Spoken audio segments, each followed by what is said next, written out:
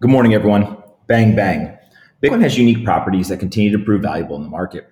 This value leads to increases in demand, which drive the US dollar price higher. As the price goes higher, previous Bitcoin bears are forced to reevaluate their prior analysis. Some of the bears continue to conclude that Bitcoin is overhyped at best and worthless at worst.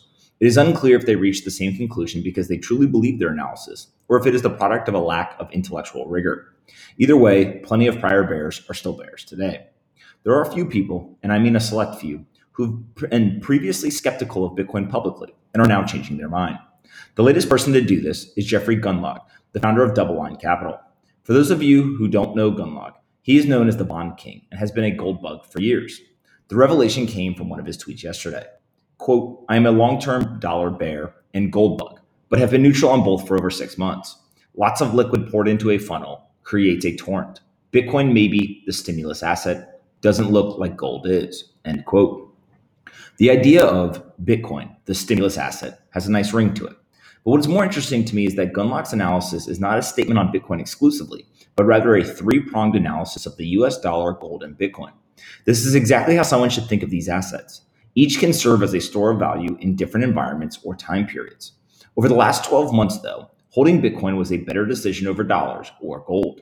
In fact, it is becoming increasingly clear that gold is seeing outflows at the same time that Bitcoin is seeing inflows. Bloomberg's Lynn Thomason explained it well by saying, quote, Gundlach's comments are another sign the investment case for Bitcoin is winning over institutional money managers and possibly siphoning cash from the gold market. Historically, traders have turned to the precious metal as a way to play rising inflation expectations. But over the past year, it has been range bound, and gold exchange traded funds have seen outflows, end quote. I've included a nice chart in the email as well. While the chart is clear that gold is losing and Bitcoin is winning, that doesn't necessarily guarantee causality. It is hard to argue against the data and results, though.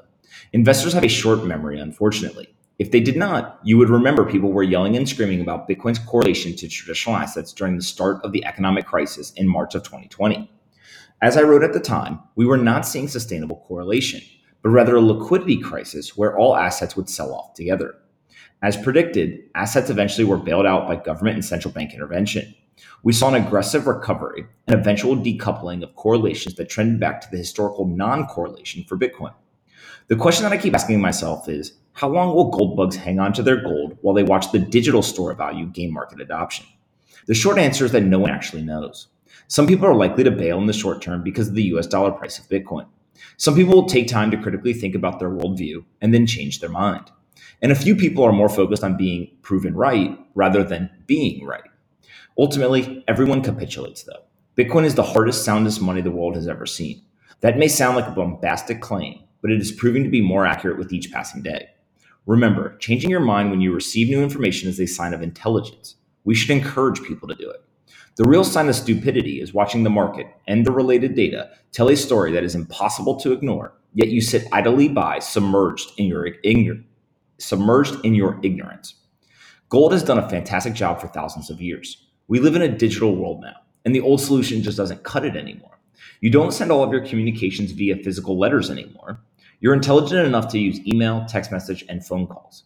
Holding onto your gold is the equivalent of physical letters. Does it get the job done? Yes, in the most basic sense, but it is drastically inferior to the digital application of sound money principles. This is what the world is waking up to and realizing at almost the same time. The world's richest entrepreneurs and investors, the largest financial institutions, they all see the writing on the wall and they're trying to figure out how they want to participate. It is a beautiful thing to watch. Bitcoin doesn't care though. It continues to produce block after block after block of transactions, enough to process nearly $15 billion of on-chain transaction volume in the last 24 hours. That puts it on a path to $5 plus trillion annualized transaction volume, which is approximately 50% of Visa and MasterCard. Just as everyone eventually capitulates, Bitcoin will eventually eclipse these monolithic payment networks. It is just a matter of time. Have a great day, and I'll talk to everyone tomorrow.